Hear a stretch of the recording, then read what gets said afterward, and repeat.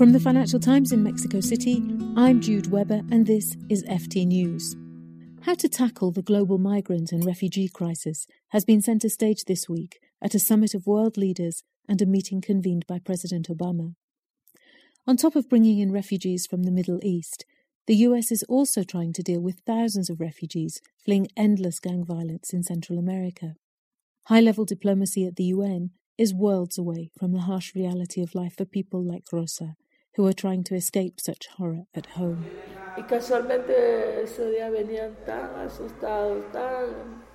Rosa was widowed by brutal street gangs in her native Honduras, a poor, violent country that ranks as one of the most dangerous places in the world to live. Her mother and sister were murdered in cold blood just feet from her two sons. Several other family members have also been murdered in the last 5 years. Rosa seems exhausted when recounting these events, often pulling a tissue out of her pocket to pat dry her face. But she's desperate to explain why they had to flee. Cuando interceptaron a mi niño, le dijeron que habíamos andado huyendo ya. When the gangs intercepted my son, they told us they knew where we lived, where my older son went to university, what our schedules were. They knew everything about us. They said my son joined the gang or they'd come after us. So we left our home immediately. I took my sons out of school. My colleague James Frederick interviewed her at one of the only refugee shelters in the country, a converted schoolhouse in a working-class Mexico City neighborhood. We lived in the neighborhoods where there were lots of gangs, and we know that when the gangs mark someone, they don't stop until they do what they want with the person. They make good on their promises. You do what they say or you die. What you don't do is go to the police. That can be fatal too. In the case of my murdered family members, there were never arrests even though the police knew who did it. The police are involved with the gangs. It's sad because it's my country. I love my country, but that's how it is. We've had neighbors killed for reporting crimes. Instead, Rosa and her two teenage sons set off north into Mexico, a treacherous journey that millions of migrants make. The UN estimates that 400,000 Central Americans cross illegally into Mexico every year, and as many as half of those could be considered refugees fleeing violence. Many try to make it to the US, but even without Donald Trump's planned border wall to keep would-be immigrants out, Mexico is proving a formidable barrier too. In the last couple of years, Mexico has stepped up its anti-immigration measures in a big way, banning migrants from travelling on top of the infamous cargo trains known as the Beast and toughening border controls.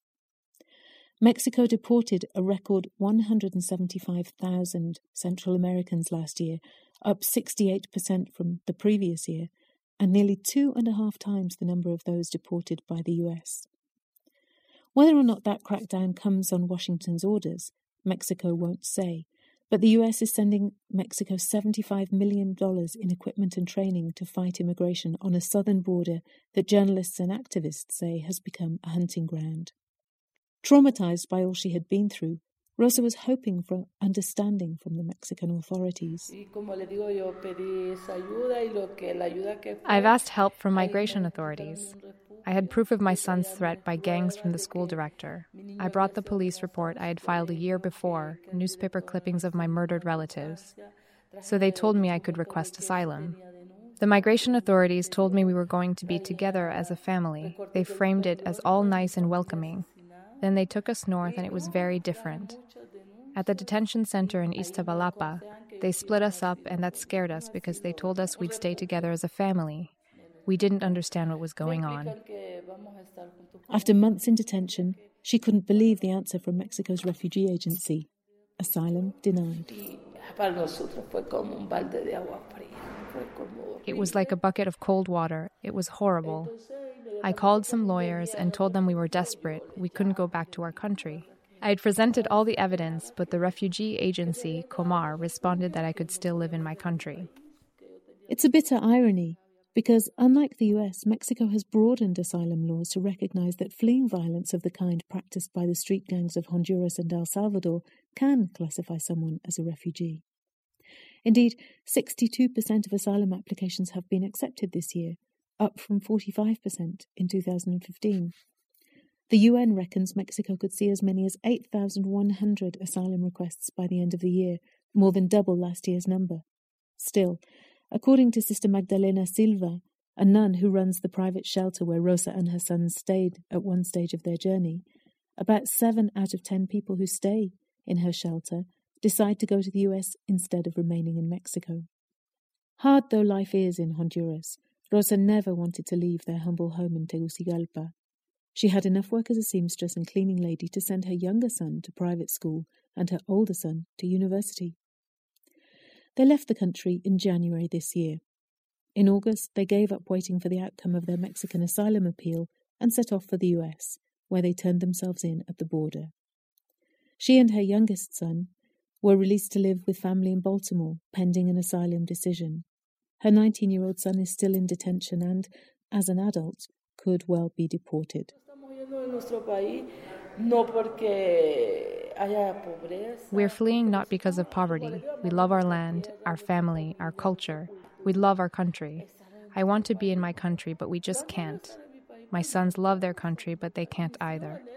We didn't come here to bother anyone. We just came for help. You can read more about Rosa's story at ft.com.